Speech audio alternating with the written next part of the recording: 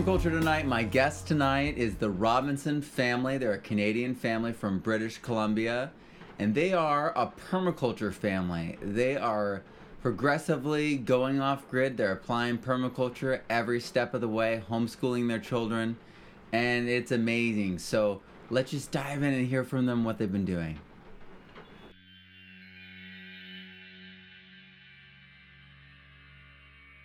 Hi, Matt. Hey, how's it going? Good, how are you? I'm doing well. It's a little rainy over here. We're getting so much rain. Boulders and trees are rolling into the main highway back into the main city. So, interesting things. It's good you're getting some rain. Oh, yeah. You know, it's funny, though, because the water in the creeks hasn't reached the 50-year high. So, it's not like it's a 50-year storm yet. But already the landscape's letting go. So, like, trees are, like, shifting because the soil has no soil life. And so it's really just dust that's 6 feet high. And so interesting things are happening. Wow. How much rain? How many inches of rain did you get? 11 inches so far. And that was before it started raining last night and hadn't stopped all day. Yeah, wow. That's a lot of water. Yeah, and for an area that basically didn't get very much water for a long time, I mean, I had areas where last year in the winter I would dig, an inch down and it would be dry as bone. And this year it's wet. It's crazy. It's wet. It's wet everywhere. So I'm super excited about that aspect. Absolutely. I bet. Kind of shows the importance of doing good earthworks, designing for those times when you got extra water and you need to catch it and use it some other time of the season. Absolutely. It's really similar out here on the West Coast. We get all our rain in the winter time, tons of it, and then really dry, hot summers. Right. Well, we're in the same time zone. Yeah. You're just more northward, and I'm at 2,000 feet. How high are you? About 50 above sea level. Yeah, we're not far. So we're actually probably a little close to each other because you have got that moderating effect of the ocean, right? Yep. Yeah. Right. And so can you guys do stone fruit? Yep. Yep. Okay, so we're probably very similar actually because the orographic effect. Yeah, I think we're zone 8B. Oh yeah, we are 8B too. Wow. Okay, so we're exact. Oh, that's cool. That is too funny. So you can order from Dave Wilson Nursery in America, in California, and get like amazing. You could probably get amazing stuff up there, but I'm just saying. Yeah, it's the problem is the exchange rate is so horrible right now. For us. Yeah, we could buy it's like Canadian pesos right now. You might want to buy from us up here in Canada. yeah. Well, my audience just heard that, right? It's like 2-for-1 deal. Almost. Well, all right. So, I mean, and then maybe you can even raise your prices high and people won't notice. Wow. Okay. Well, yeah, I'd heard about that, and that's really too bad that it's so difficult. I remember that happening at a certain point when I was working on the book.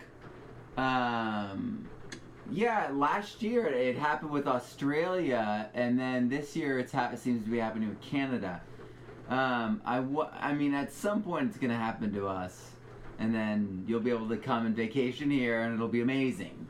Oh, yeah, a few years ago we were on par with you guys. We were actually ahead of you guys for a little while, about 3 years ago. Now we're kind of about 40%. Yeah. It costs us $1.40 to buy $1. Well, yeah, I mean, we're linking, isn't our money linked to the oil, and that's the issue? I don't know. I'm not going to get into big money. Well, no, I just mean that, like, if we linked our economy to things that weren't finite in a scarcity market, then our money wouldn't have this, like, external effect on our lives. We'd be the controllers of the value of our, our currency.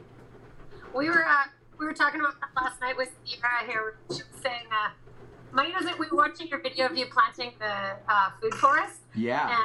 And you at the end you almost said money doesn't grow on trees or something. And then she's like, well, money kind of does grow on trees because trees are money and it's food and right, Sarah? Trees are worth money. They hold a lot of value. So. Yeah. They certainly do. And I can't remember who I was listening to, but they talked about how in real estate, a planted tree has a stated value that adds to the land value. And you plant a $20 tree, well, in 3 years, what it's done to the actual value of the property itself is significant. Yeah. Yeah, we have when we had our property done, we had all this topsoil been stripped off of it, like it was completely barren, right, with a couple trees of no value that they considered, right? They'd stripped off about $200,000 worth of trees off of it. And they pushed all the topsoil off as well. Yeah, Sierra's here joining in too. The other kids are outside, so you can actually hear us. Sierra's 13. She's our permaculture designer in the family here. Excellent. Yeah, she's pretty keen. So we were talking about that too, because we had an assessment done on our place because we're one of the first cob homes to be mortgaged. So it was a little bit of hoop jumping to get our place mortgaged because nobody had really put cob through up here. Some people had sort of snuck it through as masonry and stuff like that, but nobody had actually admitted they were cob and gone through and got a mortgage. So when we put ours through, we had to get our land valued and stuff like that, and they didn't. At the time we didn't have very many fruit trees in it, and they came back a couple years later because they wanted to kind of keep an eye on it with the mortgage and stuff. And they came out a couple years later and they redid it again, but didn't put any value at all on the fact that we put in, hundreds of trees, right? Food bearing trees. So it'd be interesting to see. I'd be interested in seeing that, the fact that they add value to it, because I haven't seen that up here. So that's interesting. Well, it might be a regional thing, assuredly, right? Yeah.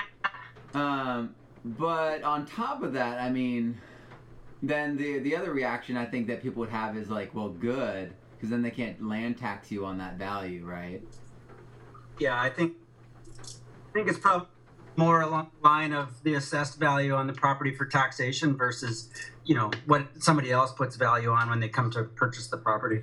Right. I think it's when people come to purchase it, if there are fruit trees on it, if there's an orchard on it, like, in their minds, it is worth a whole lot more. And in reality, that's the truth. And I feel like that's what it kind of is. I mean, what was there an initial moment that drew you to permaculture? Because I feel like a lot of this stuff comes from an internal compass that we were like, oh yeah, no wait, we want fruit trees. Those are of course valuable. And I feel like people are either connected to that or disconnected from that. And when you get connected to that, you start chasing that, and start pulling that thread. And so what was it that, for you guys, that, kind of launched you? Because, my kids are, very similar to your kids. They're, so into it. My son wakes up in the morning, he's like, I need to do a permaculture project. You know what I mean? So, sounds like, yeah. Yeah. I have a 5-year-old and a 9-year-old, and they're, into it, We planted, 13 trees this week. So they love it, and they can see what it's gonna do. They can see what's gonna happen. They know, and it's so exciting. So but for me, I have my own story. But for you guys, what kind of will cause you to either wake up or see this thing and chase it? Well, I grew up in Alberta, and my parents farm about 1,000 acres there, and I grew up having lots of animals and getting to see this whole cycle of life and nature. But, when you're driving a tractor around and it takes you an hour to drive around the field once, you get a lot of time to sit and think and observe what's going on. And a lot of what I observed didn't look like it was sustainable. And, you could see that you were mining the resources of the land rather than being regenerative with them. And I guess when you start looking around to try to find solutions, it doesn't take very long to kind of come up with the same sort of concepts that are taught in permaculture. So once I got a chance to do some filmmaking with a guy teaching a permaculture course, and when I got paid to sit there and video record this, I just realized, oh man, this is gold. And it really kind of sparked my interest to want to go in and really research it a lot more. And I found a lot of the solutions were right there. So, I think Bill Mollison has a quote, although the problems seem increasingly complex, the solutions seem embarrassingly simple. And, that really resonates with me. And I even went back a couple of years ago to help my dad out take off his big crops. And I was doing my Jeff Lawton online permaculture course while driving around in a big tractor. And it really gave me this great opportunity to view things through, a different lens. And I appreciated that. And I think there's so much value to what permaculture brings to the world. I so agree.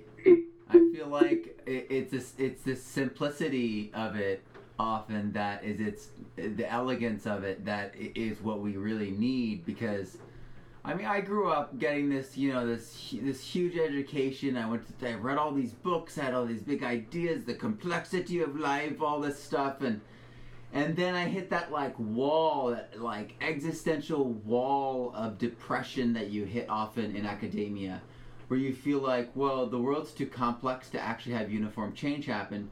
Everyone's doing their own thing. It's all based around self-interest. You know what I mean? You start thinking negatively, and it becomes this trap, I feel like. And what happened for me is very similar. I was searching for answers, for health and for a way to live, economically sustainably, and I didn't find it anywhere. And then I started gardening, and out of necessity, and then I found permaculture, and it kind of was like hope again. Mm-hmm. And especially for us that have families, it's what we can tell our kids, because it's when we one of the hardest things to do is be a person that considers themselves educated, and then tell their 5-year-old what you actually honestly think about certain politicians they see on TV, or certain things they read, or you know what I mean? Yeah. And I would say it's a similar way to that too. I was raised going to a private school, and my parents, my dad and my grandpa, they were all doctors, and I was raised going to private school, and we were doing university math in high school, but I came out of it, and I said I felt like I didn't have a lot of real skills. My mom taught me to sew and stuff like that, but I didn't as far as my education, I didn't. I placed a lot of value on it, and I appreciated it, but I didn't feel like that's what I wanted to give to our kids. I felt like in a way I would trade that all in to be, raised learning some real skills, right? That I felt like were really important that I didn't get. So I was raised quite different than Curtis. So it was neat when we met, we both came from totally different standpoints, the way we were raised. He was raised on a farm, and he'd learned a lot of those skills. I didn't at all. And we were living in a house, with a big mortgage, and Curtis was working in the film industry, and he was away all the time. We had four little ones at the time, and decided that it wasn't really worth it to do the rat race anymore for us, because he was gone and missing it all. And, it was just big payments in the house and stuff like that, and not getting time as a family. So we sold pretty much everything we had. We had a little garden at that place, and we sold everything we had, and bought a fifth wheel, and went traveling to study sustainable building. And that was sort of the turning point for us. Our kids, our older kids remember that as sort of a time where they have very little attachment to stuff because of that, because they got rid of a lot of their stuff and got to have this time as a family, right? And that sort of was our jumping off point as, changing, stepping into permaculture and changing the way we were gonna changing what you place your values on. Yeah.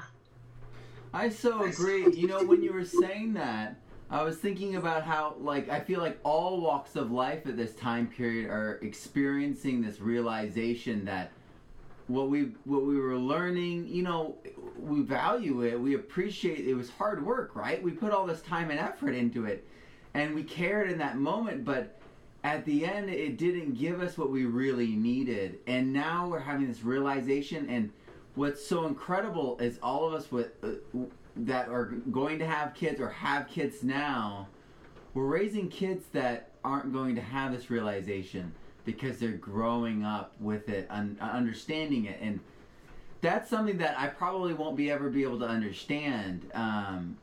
We see a lot of kids that are homeschooled here, and I find the biggest challenge for me is just changing the lens that I look at things through. So, if I grew up making everything in big straight lines on a farm, it's really hard for me to see something different and then wrap my head around it and make that change. And I think majority of us have all been programmed through, the media culture. And for us to change and do something different, it seems radical and it seems extreme, but it's not really much different than what our grandparents did.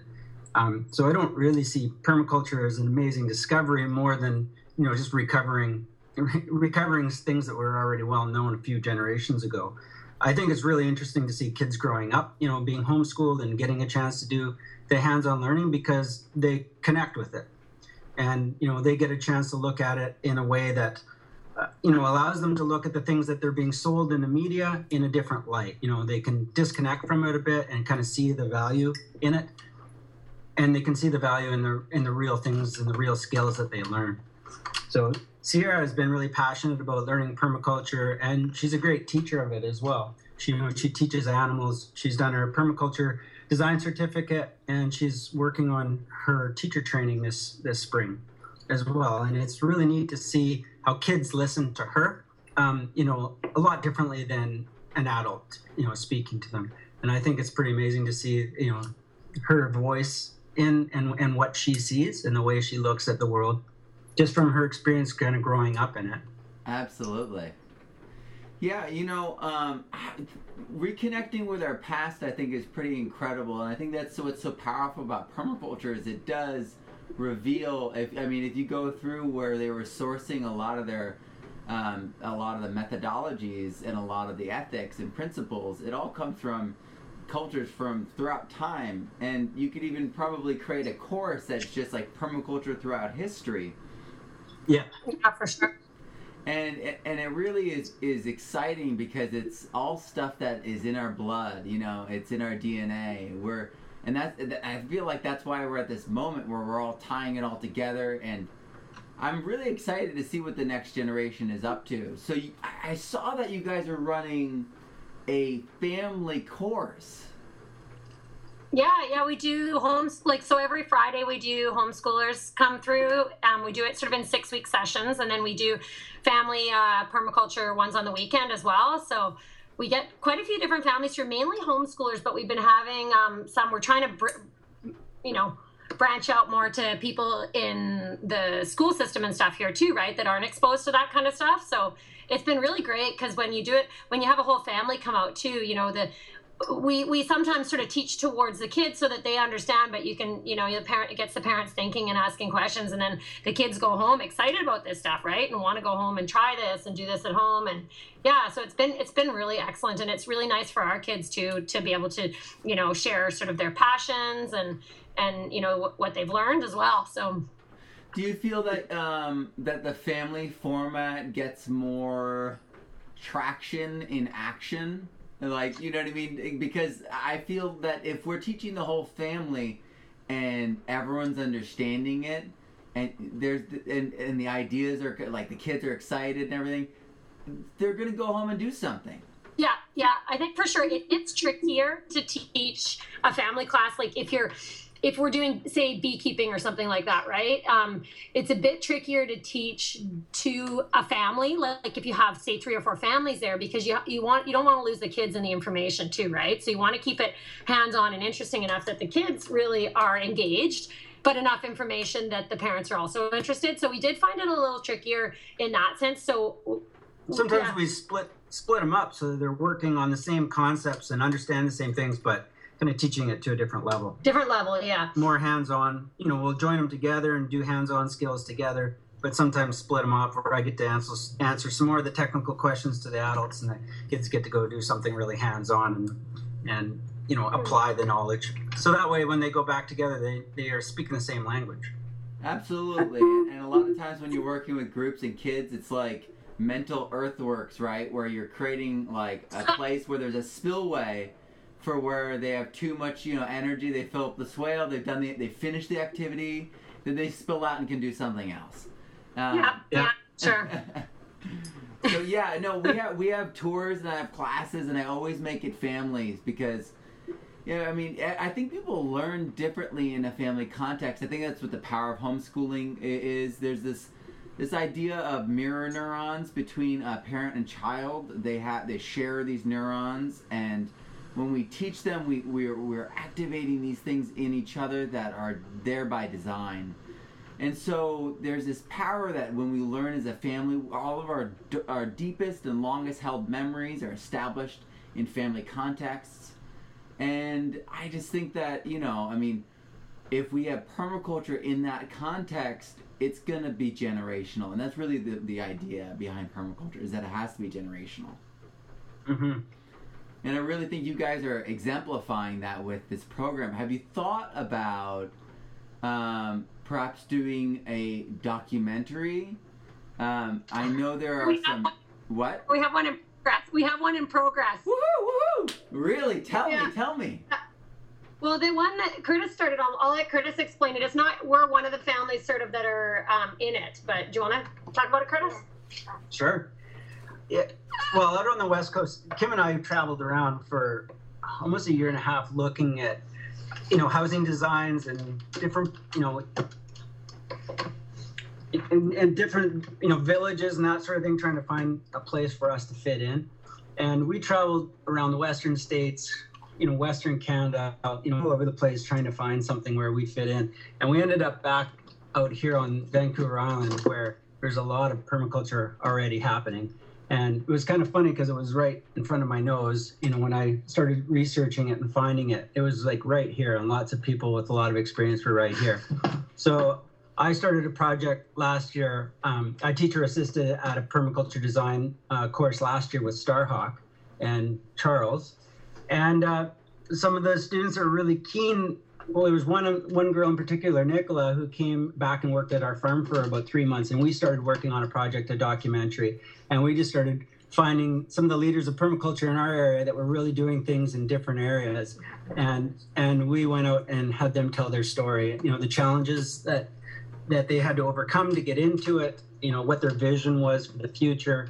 And they all had skills in different areas, from social permaculture, community building, agroforestry, farming. One of the guys, Richard Walker, is writing a book on food forestry right now. He's amazing. It's called Food Forestry North of the 49th Parallel, which is Canada. You might like it in your Zone 8B. But and I got to go with my dad and Nicola while we were doing some of the filming, and one of my favorite spots we went to was Seven Ravens on Salt Spring Island. It was really amazing. Like, they were doing silviculture. Yeah, like with trees and stuff. Ecoforestry. It was pretty amazing to be able to go along and listen while everyone told their stories on like the video and stuff. So it's going to be pretty cool to put it together as a documentary for other people to see as well. Yeah, it was inspiring for us, and my vision in media is that people really learn. Film is a really powerful medium, and if you want to convince people or change people's mind, you have to. Medium like film is such a powerful way to educate people without creating conflict. And when I went back to Alberta and talked to these old farmers that have been doing it for 40, 50 years, you're not going to convince any of them and change their minds. So all you can do is drop little hints and suggestions and kind of work with them. And a lot of times draw the solutions out of them, because a lot of the knowledge is inherently known. It's just people are so conditioned to doing things a certain way. So, working through documentary to me is a pretty amazing way to be able to spread the knowledge that I think is like really necessary, But even from what I found in my experiences out in Alberta, I just asked questions and I said, well, what were you doing here that has been really successful? Out of all the quarter sections that you've been working, what is the best looking soil that you've got? What seems to work for you? And get them to tell you the same stories.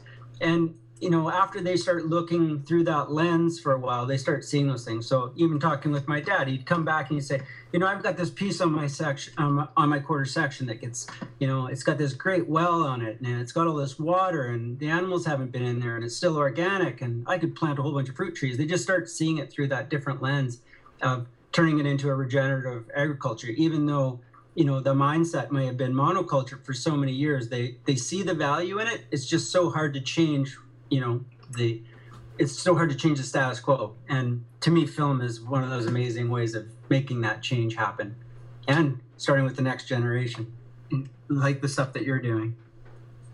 Yeah, thanks. So, have you guys traveled down in the States at all? Yes. So you taught at Starhawks. I saw that, or I heard you say that. But so what's the primary? Is there a primary difference between like Canadian permaculture movement up there? Are they ahead of the game? Is there any difference? Because I'm always curious about this. Oh, we're way cooler, eh? Colder, you mean? No, just on Vancouver Island, west coast of BC. There's just a lot of it happening out here. I think a lot of it is progressive. some of it's to do with our climate and stuff as well, probably here, right? It's pretty conducive to a year-round growing, similar to you, right? So I think people are sort of, there's probably more people in this area maybe than, maybe whereas it's more spread out in different areas through the States. Wow. But we're starting to see it pop up a lot of places, even like the prairies, where we'd think it was really quite conservative, the people there. And we're seeing lots of it popping up everywhere. So I think as long as it's kind of just common sense and an approach to people in a way that they just see it as common sense, they can adopt it. And it starts picking up everywhere. I seem to think that it's really picking up in popularity. Really? So do you think it's getting more popular in Canada than it is currently spreading in America?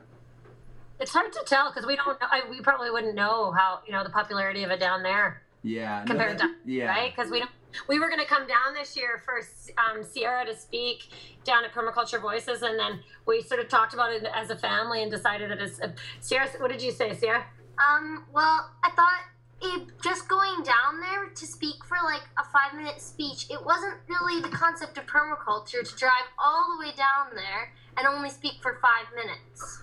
Right. Yes. I was saying we talk about it as a family and with the American exchange rate and stuff for the Canadians right now. So it doesn't feel very permaculturally, so maybe we'll miss out on it this year and see see if it comes about again. Yeah. Maybe find another way that's more effective way to apply your energy.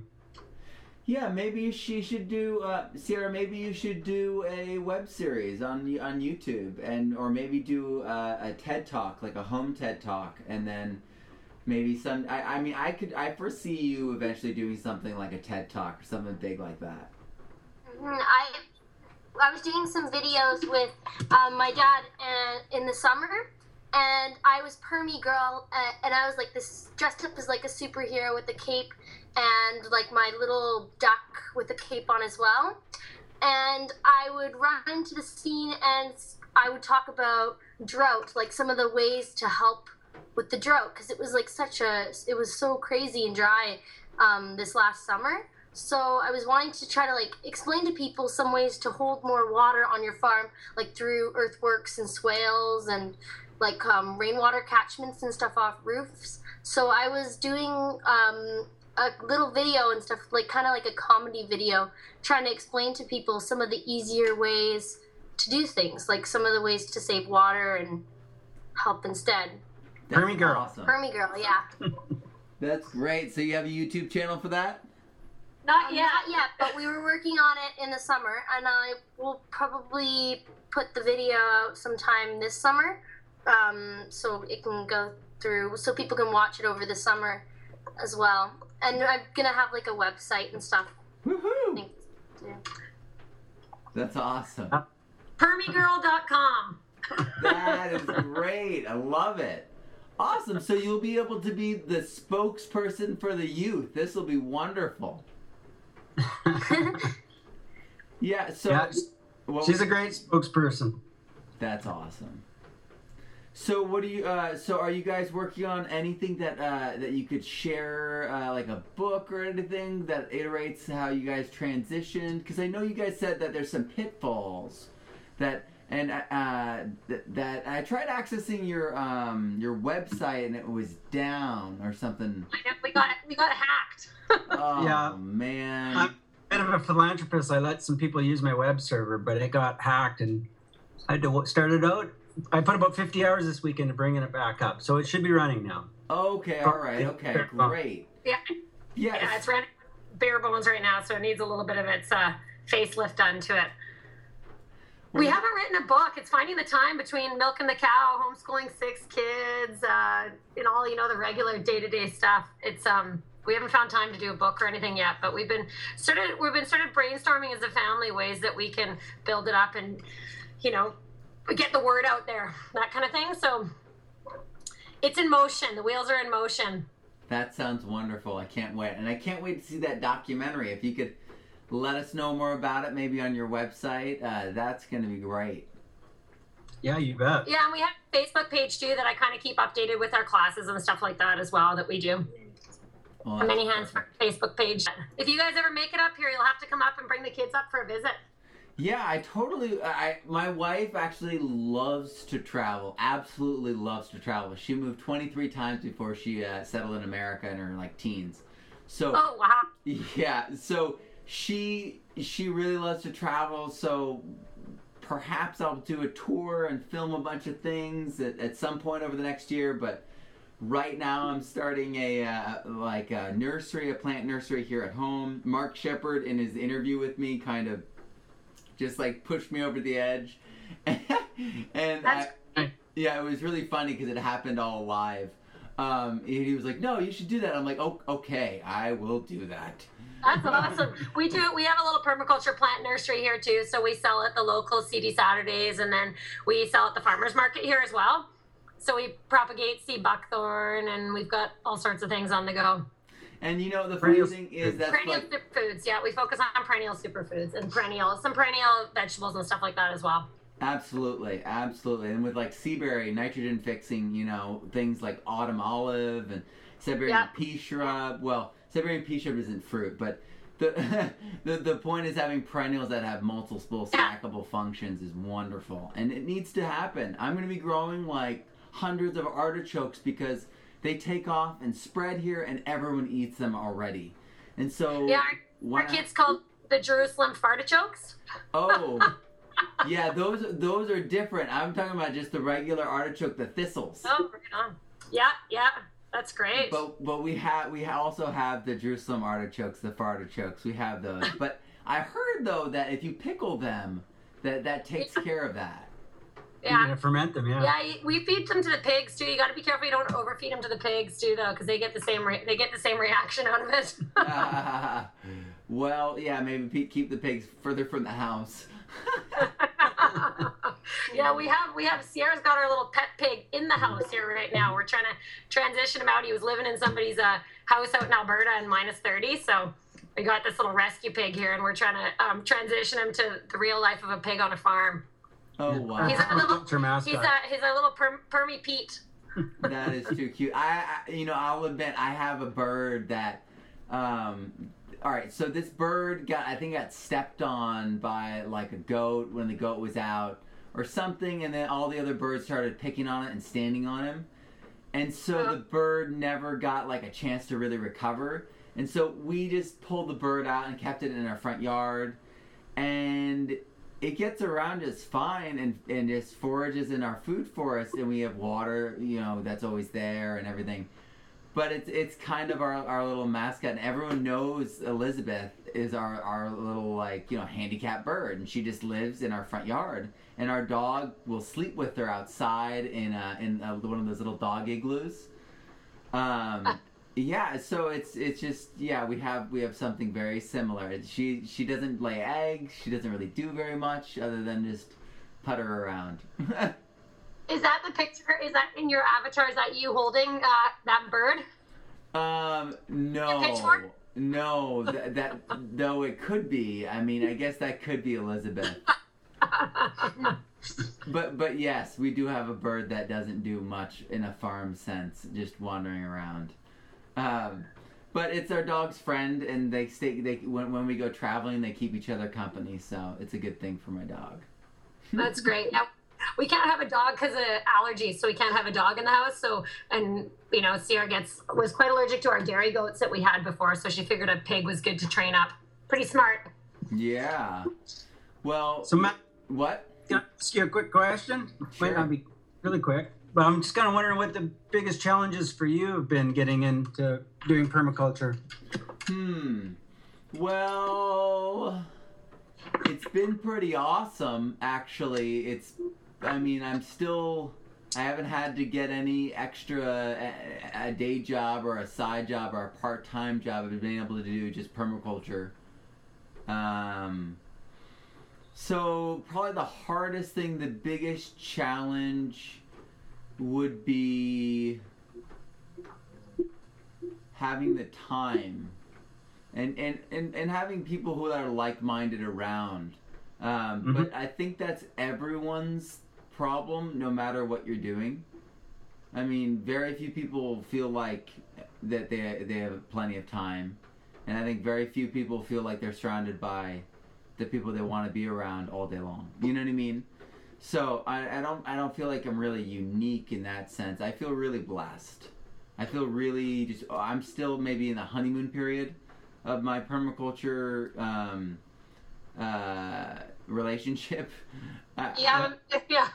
I know the turning point for me when the honeymoon was over was when I was getting ready one day to go to the farmer's market like early in the morning, and I go to the garden. The pigs had got out, so we're chasing pigs around the garden, trying to load the plants up, and then Curtis decides, okay, he was going to go to the market for me that day. So I thought, oh, this is awesome. I have a day off, right? It's a couple hours off without the kids, and so I go down to go milk the cow, and I turn the other way, and she just lifts her tail and just crap everywhere, and it splatters all over me, and I was like, yep. Reality has sunk in. Yeah. Well,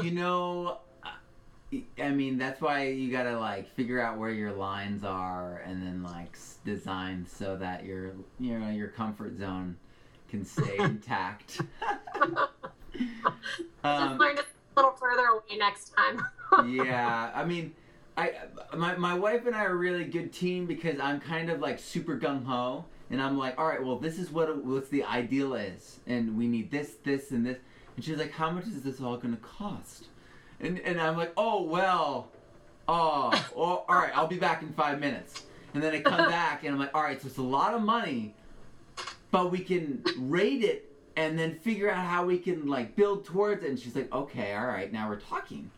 You know what I mean? And so we're a great team because we can go back and forth and build, towards that. But it's hard. I mean, it's really hard because if you don't, all these things are alive that we deal with, all the cycles that we deal with. So if we let them down, or if we fail, or if we don't fulfill our obligations to them, those things die. So whether it's a $30 persimmon tree or a $200 milk, goat that's maybe pregnant, and your advice about not taking on too much is really critical, because if you take on too much, you will lose that shine for this. And there are days when it'll be hard, or like you lose 40 birds. I've done that. I've lost 40 birds. And it's brutal, or it just, or things don't work out, or an animal gets sick inexplicably and dies, or a loved one gets cancer way too young.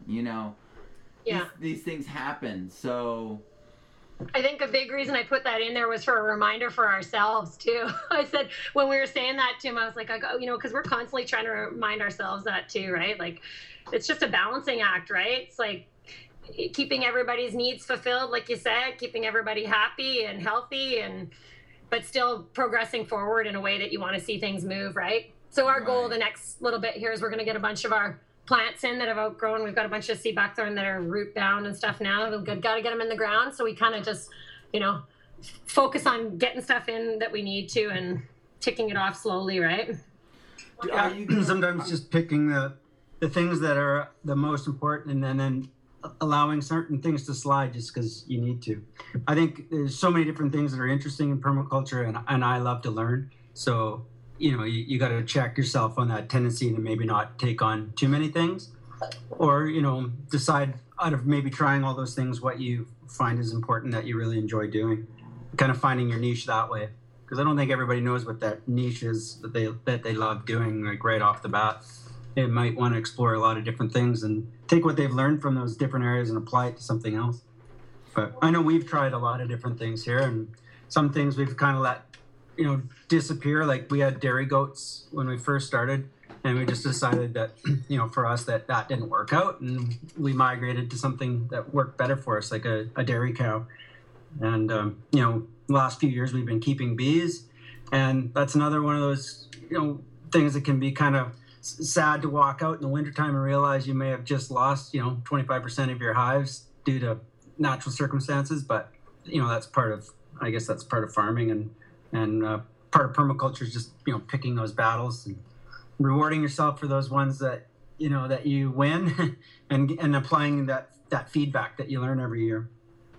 Absolutely. And stepping back and seeing the bigger picture too, right? Like being able to step back and say, like Sierra and I were planting a couple years ago, we were planting asparagus together, and I said to her, you're not going to have to replant these. She was 12 at the time, and I was, however old I was, 36. So I said, you're not going to have to replant these until you're my age, like 25 years, these will be here for 25 years. So when you're my age, you might be replanting them. And when you look at it in that picture, it's like, with the abundance that the kids are going to have, right? And that's going to be on this land in the future. That's sort of, the ability to step back and look at it, the bigger picture, right?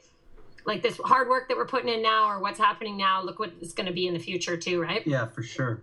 And I think also dealing with frustration, because when we're displaced from the home front and we're like tackling things at work, we can't even explain that to a child. But when we're working the land, working with animals, with our kids right there, and we grapple with frustration, and our children witness us do that, we're actually giving them super powerful lessons on how to control ourselves, how to act in the face of conflict. And kids don't get that. They get teachers that show a very, very uniform front in the face of conflict, but the accidents happen all the time in farming, and they don't in a choreographed school. You know what I mean? Yeah, it's true. And how we handle that, it really defines who we are as a person. And because, it's wonderful that you guys are doing that. And I feel like those challenges are, critical. Yeah, for sure they are. Yeah, and I think having a community to be able to, reach out to, like-minded people where you can share your successes and your losses with them is really helpful too. Because, you can feel isolated in the world if you don't have those people to reach out to and speak with. So, being able to have conversations like this with you, Matt, I think is beneficial for the whole community. Heck yeah. Well, I hope that there are families that are listening that are making the transition and maybe feel like they heard something that provides an outlet or a relief or a way forward, some way that people can hear us and get comfort from our journey and maybe get strength. Mm-hmm. So I think it's like just sitting back right now, this kind of just reminds me of just really reflecting on what the things that you put value on, and then looking at the time that you spend and seeing if it's actually on those things that you put value on. And permaculture is a lot of those things that I really put value on, quality food, time with my family. I feel like that's a missing piece in a lot of the permaculture we see online, is that family is it's the cornerstone of all community is families, right? So I just feel like, oh man, it's a missing piece. Like you just said, like what permaculture about for me is it's family, and it makes community part of our family, and it makes nature and our water cycle and everything part of our family life.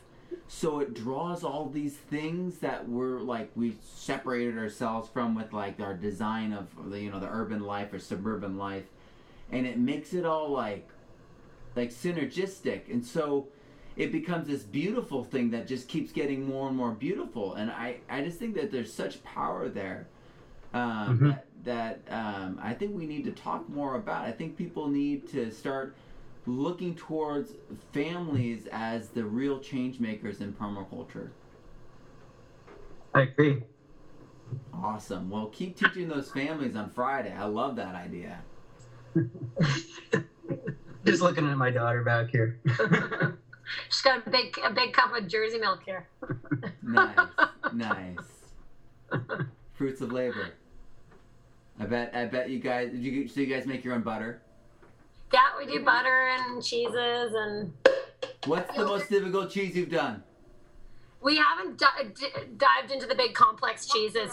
I was asking Curtis for a cheese press this year for Christmas, but he didn't have time to make one yet, so I haven't gotten into a lot of the hard cheeses. The kids go through the milk so fast here, it's amazing. So doing lots of lots of the soft cheeses and stuff like that. Yeah, I did. I got into the soft cheeses. I mean, getting the the extra fridge that is going to be the one you keep at the right temperature. Yeah, the cheese cave. Yeah, no, I looked into this too. The dairy goats, I love the goats, but I was just finding, like, with the dairy goats, we were getting higher, like, vet bills. They were having multiple, like, 2, 3, but then once in a while there'd be one dead or tangled up, and I was always in there up to my elbows, or Sierra was in there up to her elbows, and untangling kids and stuff like that. And we just decided, for the amount of milk we were getting, our one milk goat died. She was getting older, and we just decided we'd make the switch then to the cow. She's less likely to jump the fence into the garden than the goats were. Wow. So I think for us, with having 6 kids, having a bigger family, right, it was a good good step for us. And then we feed any of the extra milk, it goes into the pigs or the meat birds or whatever we're raising, right? So have you tried doing milk kefir to make that milk into something else to give to the birds? Yeah, we're looking into doing some of that. We've been looking into doing, fermenting it and stuff like that as well. They can't digest it very well, the milk, because their bodies aren't meant to. But I heard when you ferment it, it's easier for them to digest. Correct. That's what people are saying. I've heard that same thing. We did it. We actually were getting grains from a beer, like a microbrewery. We were getting used up grain from them, and we were turning our excess milk into a milk kefir, and then I was letting them into an area where I would cut back the chia routinely, and they would eat it. But because the chia is so tall, they would never like really eat the stalks. So they never like uprooted or anything, so it kept regrowing. It worked really well. That's great. Yeah, chickens are a really good project because they're omnivores, so you can really problem solve in all these unique, creative ways of working with them. I think they're a wonderful project for kids. Yeah, that's when Sierra's first got her into, animals and stuff was chickens. She just had Fluffy, right? Fluffy. Yeah, I had a little chicken, Fluffy, and after that, I've always loved chickens, and we haven't quite designed a permaculture chicken system yet, so we're just starting to get everything ready so we can make a big system, including our manure pile and a bunch of fruit trees and all of that. So we're gonna design that hopefully sometime this year. Like a habitat. That's wonderful.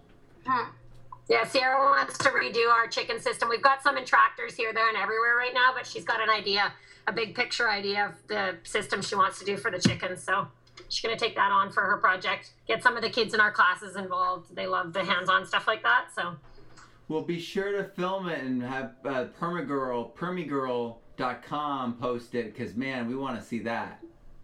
Yeah, for sure. That'll be wonderful. Yeah, no doubt. Well, thank you so much for coming on, and I love your energy. I love your family. I love what you're doing, and I'm really excited to see what your family goes and does for the world, really, because what you're doing is what we're trying to do, which is raise kids that are going to be supercharged with information so that they go out into the world and they're change makers for the most positive possible reasons, and in ways. It's going to be great. Thanks for reaching out, Matt. It's been great to connect with you too and get a chance to talk. And it's great. We seem to share a lot in, views and in common. So it's nice to have more people with families doing it, right? Yeah, I think it's really important to point it out because we're just really all busy. I mean, and that's the truth. We're all just working really hard trying to get this off the ground, get our food forests to where we don't have to, tend them so intensely so that they tend to us more. Exactly. Yeah, thanks for the work you're doing, Matt. Thank you. Awesome. And have you guys checked out my book? We haven't seen it yet. I've seen the stuff online, but we haven't seen it in our hands kind of thing before. So we'll have to order one and get one of those out here. Oh, well, you know what? Let me send you a digital copy of it so you guys can check it out. And maybe you can give me a review, Sierra. Yeah, for sure. Thank you. All right, because it's really for 8th graders, and so you're 9th grade, right? Yep. All right, cool. So you would you would read it and it would be like totally easy for you. So See her shrug. She's like, I don't know, my ninth grade. 8, 9, one of them. woohoo! That's the way to be. Homeschooled and free. She's grade 8. Okay. What's a She's like, grade? I don't know. It was interesting. It was interesting last year sitting down with her when she did the Jeff Lawton course before she went and did her PDC. She sat down and did the Jeff Lawton course, and I kind of sat over and watched a lot of it while she was watching the videos and stuff to kind of any ideas she needed to bounce off. And I was impressed with the amount that practical, just growing up like this, like your kids will be too. Like they pick up on so much of the stuff just from living it, right? That when she went into her PDC course with Starhawk and Charles, it wasn't a big information overload for her. She felt quite. I'd already lived most of it, so it was easy for me to understand what they were talking about. When some of the other adults doing it were a little bit confused, I had already lived most of it, like making the swales, and I knew how it worked and what to expect, sort of, while doing the course. Yeah, we were kind of wondering, she was just turning 13 when she was doing it, and there were 60 students there, a lot of them out of university. And, she was able to just absorb and work at that same level. They didn't need to adapt it at all for her. She just had that understanding and was able to explain a lot of the things that were being missed by a lot of people. So it was really neat to see just, how much those categories don't need to be put on people. You're in grade something. Yeah. It's like, That's why I laughed, because I don't really put a lot of emphasis on it. Sierra was like, oh, what grade am I? I'm either grade 8 or 9, one of them. Yeah, my you're at the son's the grade that same you're way. retaining. My son's the same way. He's like, I'm some grade. He doesn't know. I mean, like, and the thing is, it's like those things are totally meaningless. You go to other countries, they've got different systems. They started reading at different ages, and it doesn't matter. There's no formula for the way humans learn. There's a series of different ways and combinations of ways. That's for sure. Because you're a teacher, right? You were teaching in the school system? Yeah, I was a public school teacher. I've got a master's in education. I taught teachers. I used to do like lectures at teaching conferences and stuff like that. So it's a big shift for you to shift into the mindset of unschooling and stuff being in the public system, right? No, as soon as you get your master's, they basically explain that that's the way you should be learning. It's crazy. It's like, oh, you paid enough money, now we'll tell ya. And it's nuts. And it's like and you figure it out, and then you start talking to people about it, and they all give you this look, like, yeah, I took the class too. And it's like, but that's not the field that we're playing in, you know what I mean? And it's like, we had to play this bureaucratic mess and, play it out in these children's lives. And it's really sad what we're doing, but it's really clear that we already know. We could be teaching kids the concepts we withhold till master's degree level, but we aren't. So that's why I just started teaching kids the things that I was learning. I started using the materials I was using at NYU with 10th graders to prove that there is no levels to things. And then I started taking things that were for children and using them in my class, and then making them college level essays on them to make it to show that you can take anything and make it complicated. I started breaking all these different rules, and just the way I started sending kids on field trips to following their dream careers around for a full day. So they'd go to a law firm and follow that person around. They would come back and then run the amount of money they'd make, the amount of money they'd spend, the amount of money their education would take from the top school, and then they would figure out how much money they had left in debt, And so I kind of went wild, and I had this wonderful administrator that let me go wild. So I did everything, and I did all these experiments with the way kids work, and meanwhile I was unschooling at home with my son. And so, that doesn't mean that we don't learn anything. We do a lot of one-on-one education. We do immersion. We do hands-on. We do, we do discussion-based dialectic learning. And and I do a lot of critical thinking, and I actually include that in my course because none of these things are being taught in school. I basically learned what our society is doing by being a teacher and seeing how we're constructing our society through our public schools. And we can predict what people are going to be like a lot of times in public school, in high school, their junior and senior year. We can look at their grades, and then we can predict how they'll do in college and all this kind of stuff. But it doesn't actually tell you what they're actually possible as a person, and what their actual impact is, like, emotionally, on the people around them, socially. It doesn't tell you all these actually valuable things, and it only rewards two types of intelligences: the logic side, and then the verbal side. And then there's 7 other intelligences that have been identified, and we don't reward any of those. You know what I mean? And so for me, it was like, I was doing this all at home, seeing my son. I didn't teach my son music, and my son can play music. I showed him a few chords when he was already playing guitar much later on. But, I mean, he's taught himself to play because I've given him the opportunity to play and given him the assumption that, of course, he can play. Oh, yeah, you'll just pick it up. Just keep going. And then he just did it. And so, I mean, and it's the same thing with working outside. It's like, oh, we're going to put this in. This is how it works. And I just explained it to my 5-year-old and my 9-year-old. And they understand it. And so it's like all these layers and all these levels, and the way we reduce everyone to a number and a type don't exist. And so for me, doing unschooling was, I read Dumbing Us Down by John Taylor Gatto before I even started teaching. So I was kind of already on on that path. Yeah, on that path. So my wife definitely didn't understand at first, and I had to explain it to her, but that was really healthy, because then I can explain it, to other people that way too. Yep. So, I mean, doing what I'm doing now, and actually the funny thing was, James, our first son, is kind of like a burnt pancake in the sense that we did let him go to preschool. We did let him go to public school for a minute. And he had, a bad experience, and he just saw the way that it created bullies, and he was like, well, why does that work that way? And he just saw it from this intellectual side and was like, this is bizarre. Why are they, why is it working this way? And we couldn't give him much answer other than what I knew to be true, right?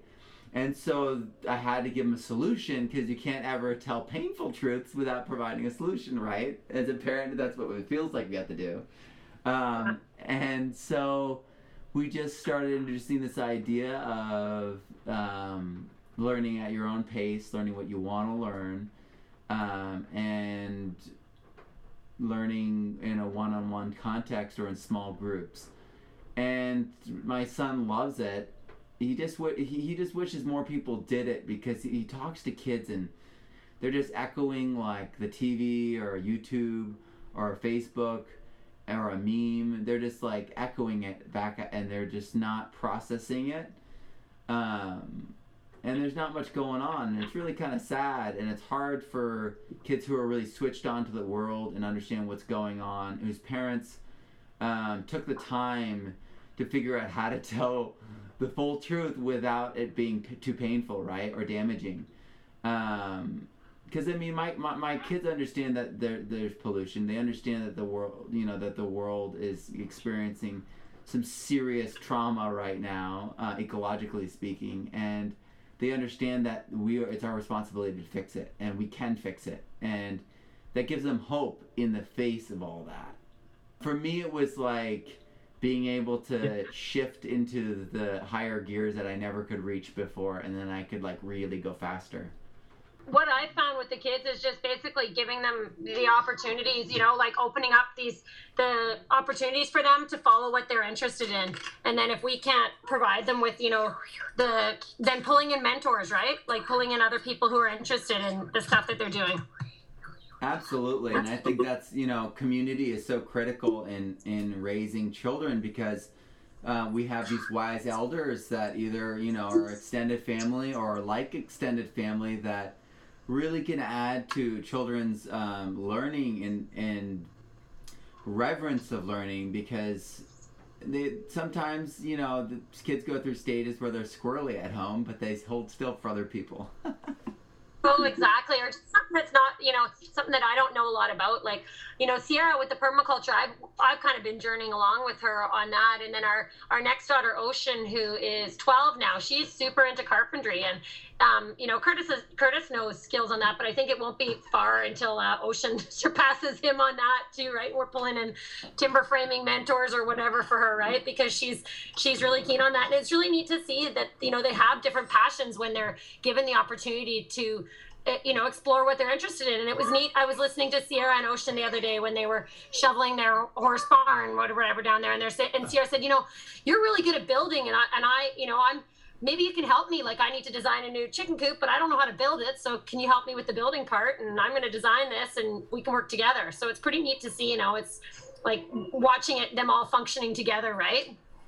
Absolutely. And I only have 2 children, so it's got to be magnifying the effect. But when my children and I work together and we're really working together, like when we play music and everyone's playing in time and we're playing like that for like 5 to 10 minutes straight, it's amazing. There's something cool and amazing and touching and beautiful about harmony in the home, and I believe that it's natural, and I think that's what we all want. And when our food and our landscape and our home and our lifestyle are extensions of that, it can't help but reinforce the confidence we have in what we say, the comfort and gratitude in which we speak, and those things translate, and I believe they magnify and distill, upon children as they grow up. And so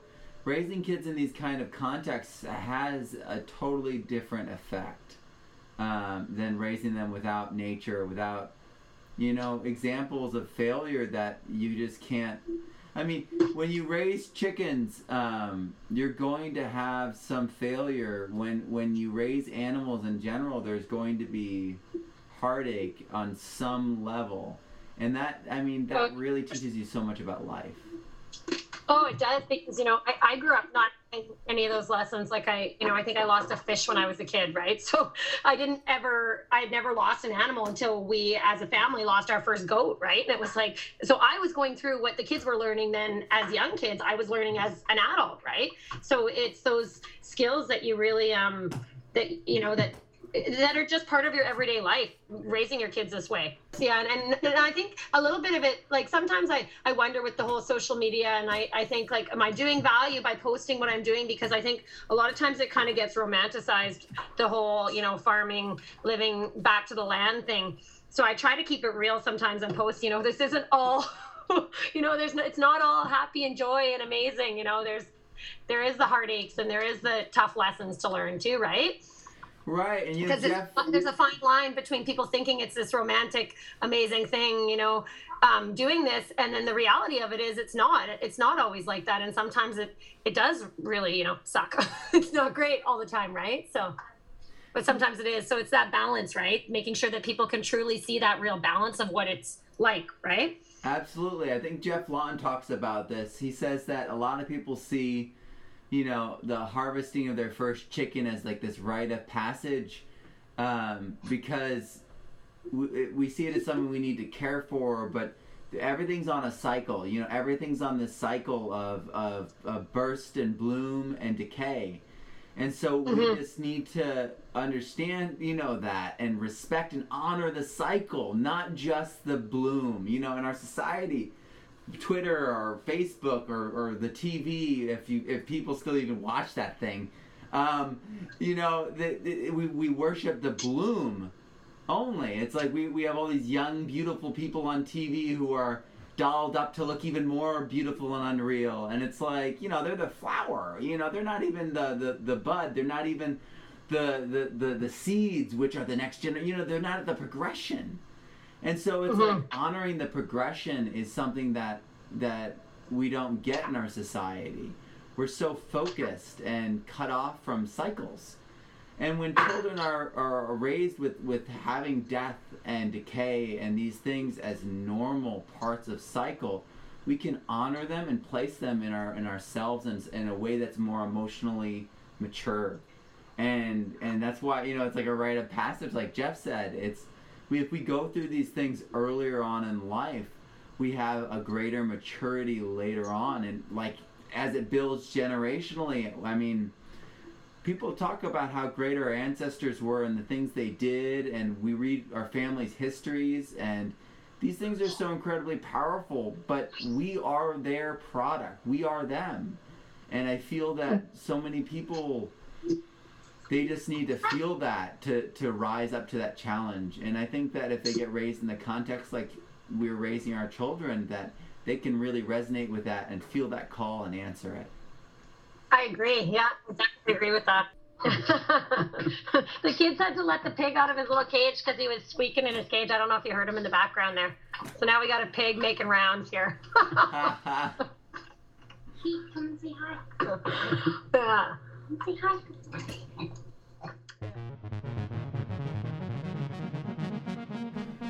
Wow, that was an incredible talk with the Robinsons. It was more like hanging out with another family than an interview. I really appreciate the work that they're doing, both in their family and in their community.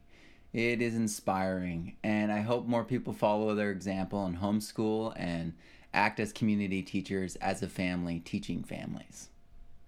If you're interested in permaculture, you should check out my book series, The Permaculture Student, or my online course, which is for all ages. It's designed so that communities can take it, families can take it, individuals can take it. If you want to do that, you're going to go to www.thepermaculturestudent.com, and there's course sign up, there's the shop, there's even sample videos and samples of my student work. There's a lot of things on there. So hop on over there, check it out. It's the fastest way to learn permaculture that I've found, simply because I wrote the first book at middle school age. So it's like, you know, the Harry Potter or the Percy Jackson easy reading level for permaculture and permaculture concepts. And it's been checked over by experts all over the world in all different fields. And it all checks out and it rocks. I'm super excited to have that. I'm super excited to offer that. I'm super excited that it's being used in schools all over the world. And it's only heating up. More and more schools are getting into this. The farm to school movement realizes that they've got science happening in the garden, but they have no idea how to articulate it and connect it to the classroom. But permaculture does that without even thinking. It actually categorizes that and places an understanding for us, such that we organize our understanding. Like, we go through school memorizing things and it's difficult, but with permaculture it actually places things, and so it's a lot easier to understand and retain. So if you're looking for something that will help you understand permaculture fast, something that's a easy, clear academic reference, check out the Permaculture Student Series. I have the first one out and I'm writing the second one right now. I'm halfway through it, and I have an online course that works with the first set. It's the Permaculture Student 1, the textbook and the workbook, and you can find it on thepermaculturestudent.com. I hope you guys have a wonderful week, and I hope you have a wonderful month and a wonderful spring. I hope everyone is planting. I hope everyone is starting seeds. I hope everyone is gearing up, because I feel like this spring is going to be the biggest spring in the history of the world for gardeners. I feel like there are more people interested in gardening than there have ever been in the history of the world, and the reality is this. There are more people on the world than there have ever been. There are more people interested in seed saving than there have ever been. I mean, all of our ancestors did it, but there weren't that many of them. And our population really grew after we stopped gardening. So we have all these people that for a generation forgot about gardening. And now we have all their children and all the generations above them all turning back to gardening all at once. So it's this incredible moment in time where families and communities are all turning to each other. We're valuing each other, we're sharing, we're hanging out. It's an amazing opportunity. And I hope that everyone seizes upon it. I hope that you share seeds with someone, swap seeds on the International Seed Swap Day, the equinox. I encourage you all to share seeds with someone. Share some with your neighbors. Have a conversation about food and about seeds with your neighbor. And I hope you have an amazing, amazing spring. And I hope this is the biggest garden you've ever had. And I hope it's the biggest success you've ever had in the garden. From Permaculture tonight, have a great one.